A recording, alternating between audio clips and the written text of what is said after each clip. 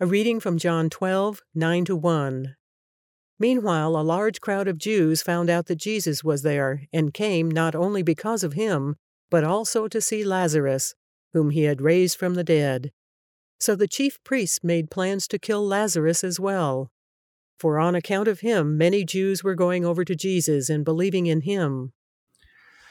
Isn't it amazing? I mean, what we celebrate as so incredibly awesome, the resurrection of Lazarus, the miraculous presence of Jesus, and the miracles that he performs, we think of that as so world-changing in a good way. And yet for some of the powers that be in their time, they heard news of something like a resurrection or the miracles, and they thought, we should probably kill these guys.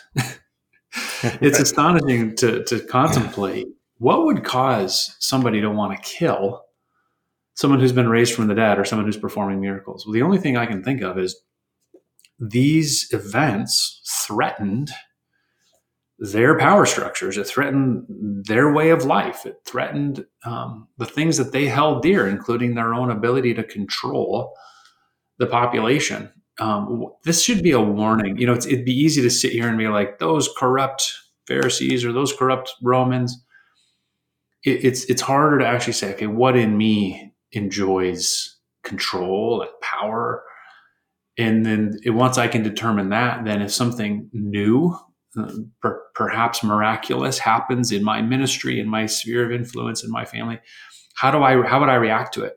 If that thing, that good thing that God sends feels like a threat to me, then I've probably I'm way too interested in my own control. I'm just trying to self-examine. I'm trying not to let myself off the hook in a story like this. I sure would hope that if something miraculous or new or, some movement of the Holy Spirit, if it happens in our church, I sure hope I don't try to squash it just because it would, challenge my authority or something like that. I hope I would say, praise the Lord. Here comes a miracle. Here comes resurrection power. Here comes the Holy Spirit. Let me not get in the way of it. And instead, let me celebrate it along with everyone else. I oftentimes like to create context. I know you were born in the 1970s, and I was born in the 1940s, and it makes no difference. But one thing I've been very aware of is at the end of World War II, America had basically inherited the power structure of the world. And most people thought of that as a good thing, because most people thought of us as a Christian nation with a good heart, and they forgot about one thing.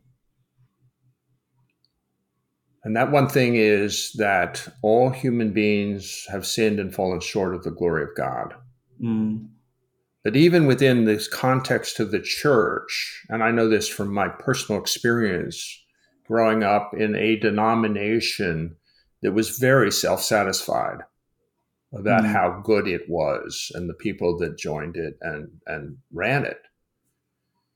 And the implied goodness, what is it?